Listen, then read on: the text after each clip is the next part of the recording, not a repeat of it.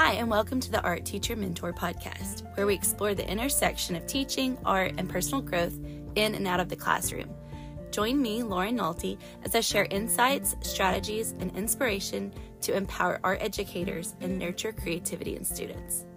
Each episode, we delve into topics such as curriculum development, teaching techniques, fostering artistic expression, and finding balance between teaching and personal artistry. Whether you're an experienced art teacher or just starting your journey, this podcast serves as your mentor and cheerleader.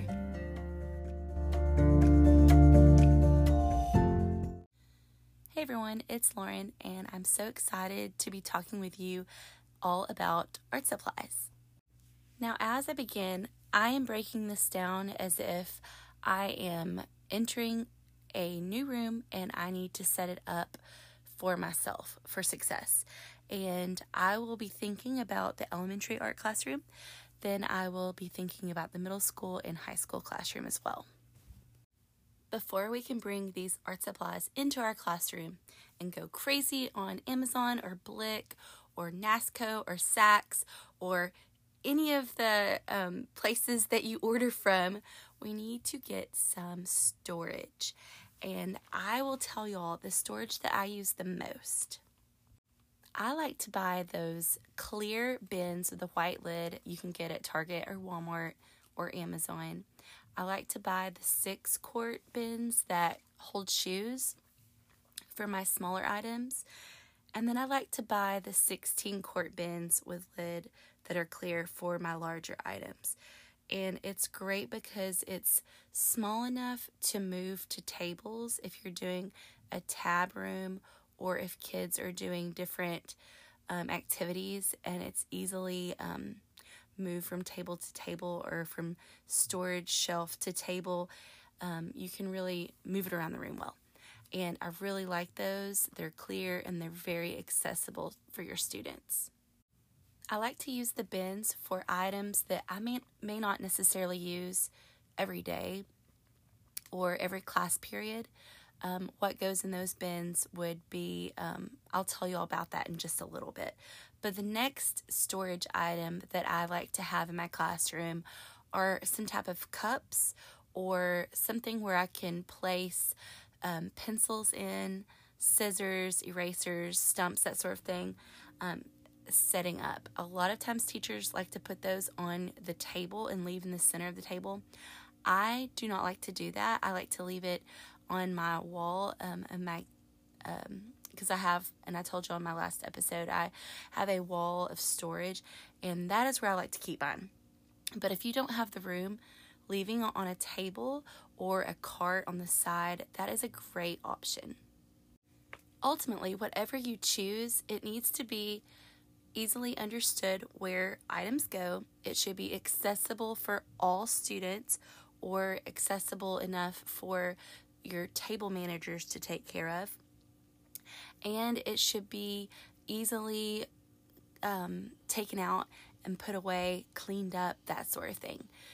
If you have English language speakers and learners, it's a great idea to label these bins. You can do it with just the word, but really I've always been taught, and how you always do it is to put a picture of the item. So take a photograph of the picture, take a photograph of your supply, print it out, laminate it, glue it to the side of the bin. I think that's really the best practice, especially for your younger kids or your EL learners. Okay, the last thing I want to talk about with storage is look around your classroom at your cabinets.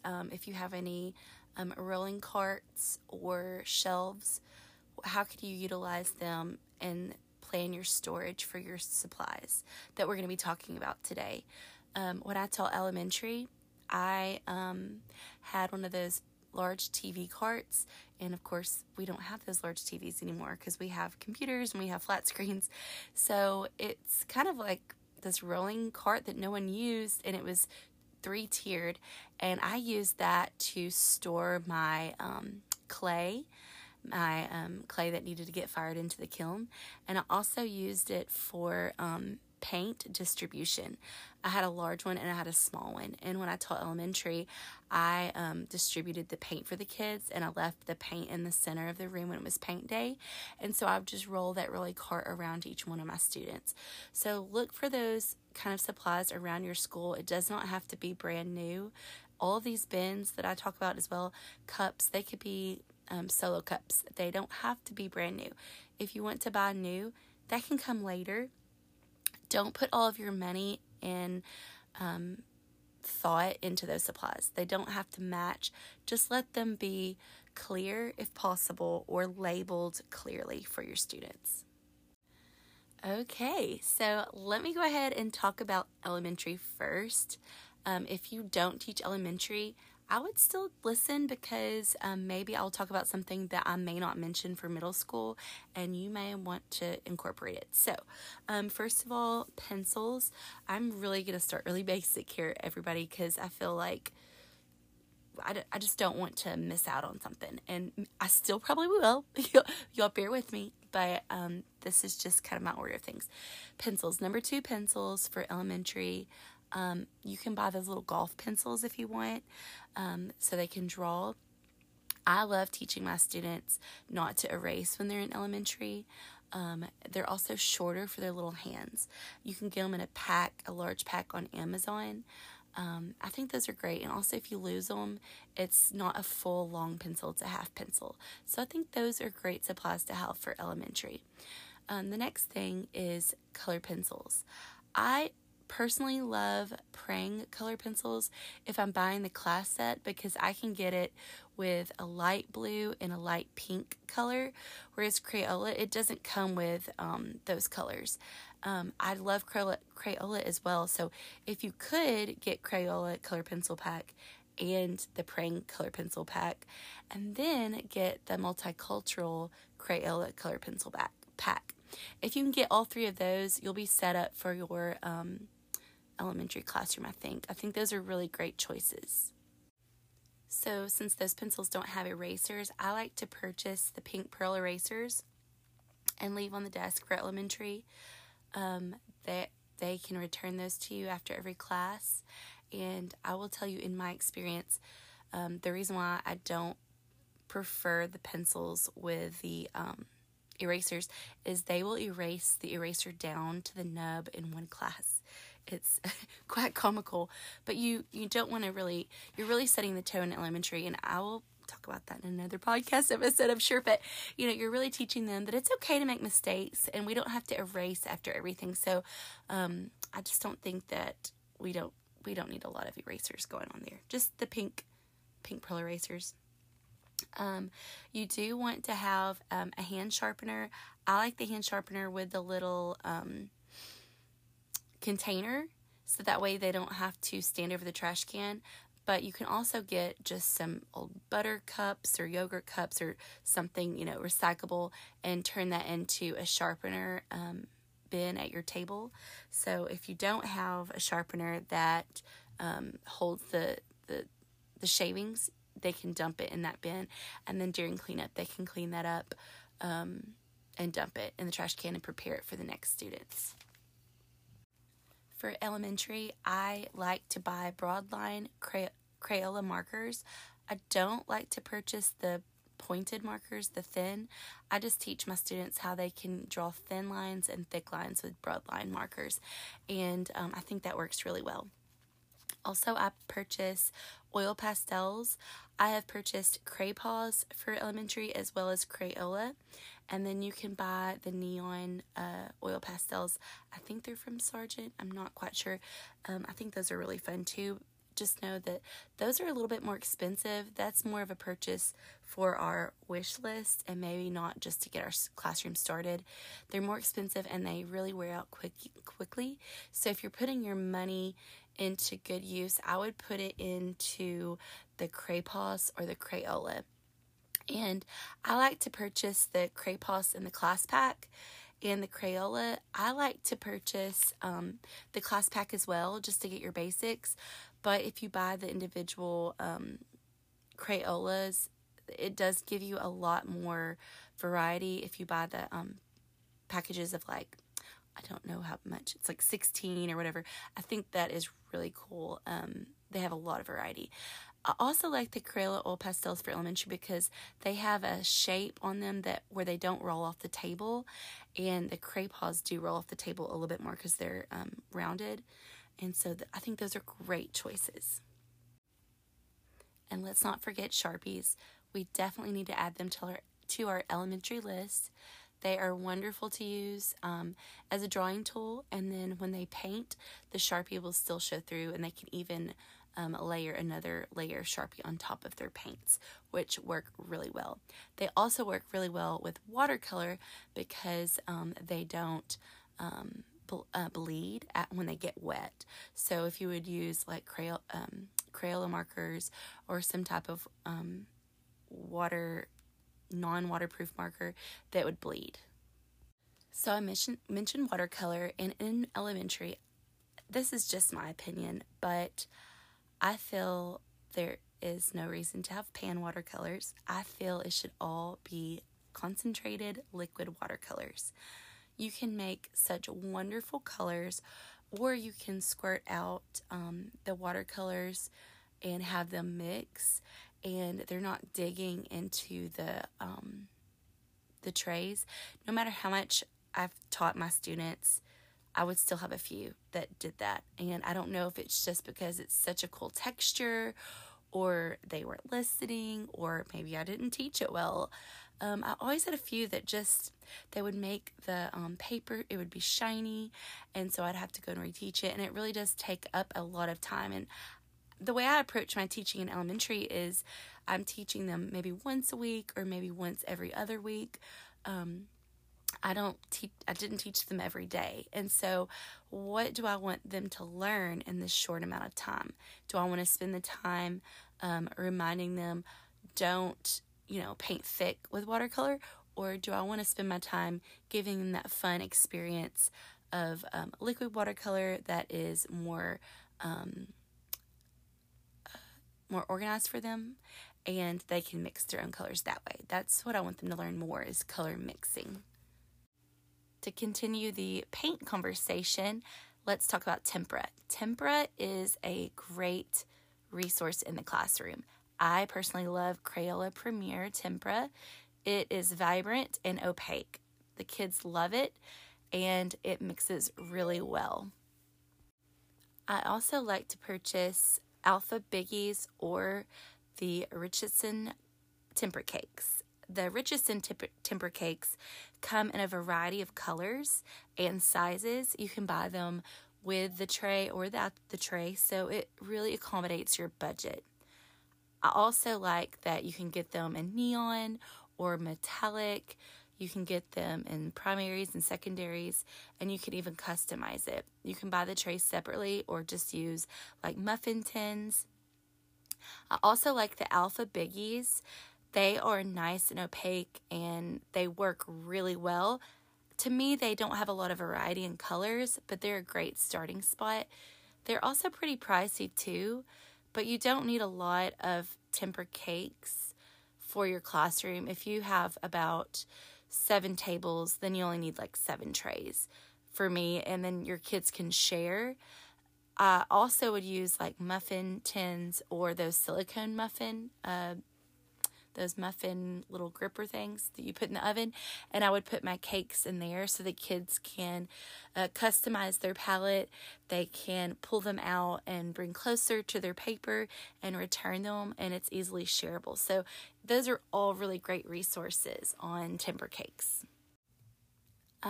For their painting, absolutely have a messy mat, and you can make this out of anything: newspaper, newsprint, poster board. And I like to pre-cut all of mine to match the table size. Like, say for instance, if my students' papers, which we'll talk about paper in a second, if everyone's paper is no bigger than like 16 by 20, then I would make sure that my messy mats were like 20 by 24. So make them a little bit bigger and kind of plan out your sizes that way and have that messy mat. In elementary, I do like to purchase the spill-proof water cups because you it's heartbreaking whenever a sweet little angel knocks over their artwork. Knocks over their water and gets all over their artwork. That is just so sad. Or if they knock it over on someone else's, it's just the worst. And it just can break their little hearts.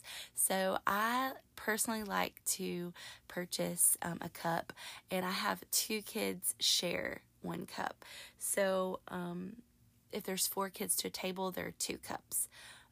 That way it makes it easy for the students to go and grab their art supplies, and I'll have say 2 students pair up and the other 2 pair up, and 1 student will get the water cup and 1 student would get the brushes for that 1 table, or however you want to organize it, but I like doing it that way. For your paintbrushes, really any paintbrush will work in the elementary classroom. The kids are pretty rough on them. You do need to spend some time teaching them how to properly use the paintbrush so they don't put the bristles down too hard or make it have crazy hair.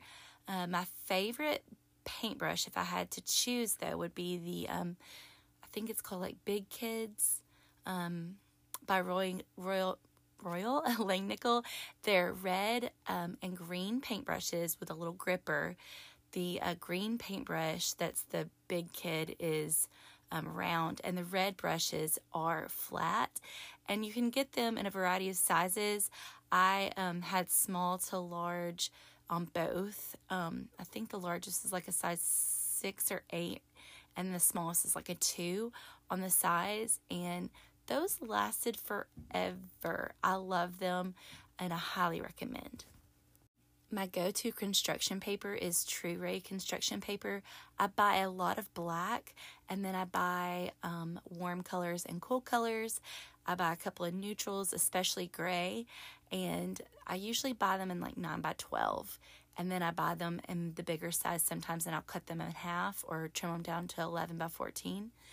And they look really well. They look really great on if you're using gel pens, or if you're using oil pastels.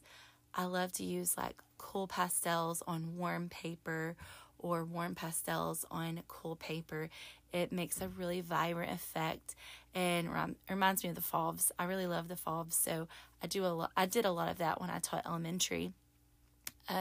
If you get that construction paper donated that is not the fade resistant and it's kind of crummy looking, don't throw it away. Find ways to use it, whether it's a messy mat or a little buffer for something, or a stencil or a shape that you can cut out. Maybe don't hoard thousands of papers, but keep a little bit on the side, because it is good to use the quote-unquote uglier construction paper, just to have as a little helper for something. Practice. That way you don't have to use all of your good TruRay paper and run through it. Make sure you're using that for the lessons that you have thought out and you're prepared for. For plain white paper to paint on, it's important that you get a heavyweight paper. I like the Pack-On mixed media paper. There's also a Ucreate mixed media paper. Anything that is 90 pounds or heavier. If it's less than 90 pounds, you're going to run into wrinkling and tearing and the paper showing through, see-through. If the kids are painting it too hard, they can also just paint too much and make a hole. And so that's with tempera paint. You can also use watercolor on this mixed media paper. However, I would go ahead and buy watercolor paper as well. You can buy this student grade watercolor paper. It's not going to be a heavy tooth. It's pretty smooth. And so if you're going to put your money anywhere, I would put your budget into nice paper for a certain amount of lessons, and then have some more of the cheaper options for other lessons. So if you're just wanting to teach a technique and you want them to do a value scale with watercolor, use the cheaper watercolor paper. But then for their actual lesson, use the nicer watercolor paper. And the watercolor paper that I order is Blick watercolor paper. And to me, it's just not as strong as, say, Strathmore or Canson. So if you can afford Strathmore or Canson, get that. But if you can't, Blick is a good choice, or the mixed media paper that is 90 pounds or heavier. Other items for paper would be tissue paper. I love purchasing tissue paper that bleeds, but you can also get the tissue paper that doesn't bleed because each one serves its own purpose. Also, collage paper or scrapbook paper is a great choice, and origami paper. For sketchbook paper, I would make my sketchbooks for my elementary students. I've also done this in middle school, but I think I might continue it in middle school. I haven't decided yet, but let me explain. So in elementary, I would make their sketchbook by printing out a cover page that had my name and information on it. And then the next couple of pages would be getting to know them activities and questions and things like that. Also, it would be some just kind of elements and principles. You can kind of organize that however you want, and I can talk about that on a later episode. But I would say about the first 10 pages was some type of typed up item. And then I would put 50 pages or so, give or take, with that. And then I would run it through my copier and set it to staple 3 staples on the side. And I would do that for however many students I had. So when it came out, I had handmade sketchbooks, and then I would tape their edges. I would bind them. When I changed elementary schools and went to a different district, they had a printing service, which I've never been to another school district that has this, or at least that I'm aware of. It was luxury. So I would put in an order basically of what I just explained to y'all, but then I could color code things. So for my kindergarten, they all had red covers and backings, and then they had like a black spine that the printer, I would send it off and the printer would do it, the in-house school printer. And then for first grade would be orange, second grade would be yellow, and so forth and so on. So it'd be like the rainbow order. And that was a great way to have the kids draw and sketch daily and keep all their little drawings together. In elementary, those babies just want to draw, and they will want to leave your classroom with hundreds of papers. So if you make them a little sketchbook, they can keep it in their classroom. They'll go get it when they walk in, have a seat, draw on their sketchbook with their little golf pencil, and you have a nice little setup. Okay, the next couple of things I want to run through pretty quickly just so I don't make this a hour-long episode. And I want to talk about glue. Of course, Elmer's glue. That's the end-all be-all for me. Glue bottles, glue sticks, scissors. I love Fiskars. I think investing in a nice pair of scissors is important with a rounded tip, not a pointed tip. And also some of those fun scissors with the different edges on them. I think those are a great choice. I actually just ordered some for my middle school students. I can't wait to share them. This will be the first time I've used them in middle school. I usually just do it for elementary. The next thing is rulers, and we definitely need to have those, as well as stencils. I love the stencil shapes. I think those are so important for kids to use. And I saw recently when I was making my own Amazon wish list, you can buy the stencils that look like it's a 3D cube or a cone. And I think that's really cool, especially for the students that just need that little extra help making those 3-dimensional shapes into forms, that illusion. The next thing is printmaking. So I love to do printmaking with my elementary students. We do collagraphs, so we can do that with manila envelopes, or not envelopes, manila folders, and they can cut and glue, or you can use cardboard. And then I love using just the styrofoam plates that you can order pre-cut, or just use styrofoam plates from the store and use those. You can carve with pencils, and that works really well. I like to purchase block ink for my styrofoam. But also, whenever you're creating prints, you can also just use Crayola markers. So you don't necessarily need ink or even paint to do printmaking. There's lots of fun lessons out there. You also need some type of thin copy paper or newsprint paper, as well as an ink pen to draw on that. But I wanted to throw those supplies out there as well. And to add one more thing about printmaking, if you do choose to use block print ink or tempera paint for your printmaking, you will need a type of plexiglass surface, something smooth, and barriers. And I personally like to get, if I have, say, 30 students, I like to have at least 15 barriers. So that might sound like a lot, but I rather have more than not enough, and then kids having trouble not getting their work done quick enough, and I just like the accessibility of it all. Okay, the fibers that you'll need would be felt, and then different manipulative small little things kids love gluing together. So create an area in your room with like pom-pom balls, popsicle sticks, foil, pipe cleaners, Google Eyes, buttons, just a bunch of recyclables, lids. Have them bring in items. So while you're buying all of these things, have the kids bring in items as well. They love to bring in lids and containers, all kinds of stuff, cereal boxes. So do utilize that resource as well. And to continue fibers, if you have the ability to purchase a loom for your classroom, that would be great. But if not, you can just get cardboard and show the kids how to make their own loom, or you can make the loom for them. You can ask parents to purchase yarn for their student to donate to the classroom. So if everyone brings in a skein of yarn, you have a lot of yarn and can share it amongst all the students. Even ask if they have any they want to just donate that's lying around their home. And that's a great option. You can order it as well, but yarn is really expensive to me, I feel, to get the amount that you need for your students. So it doesn't hurt to ask. And that's just my experience.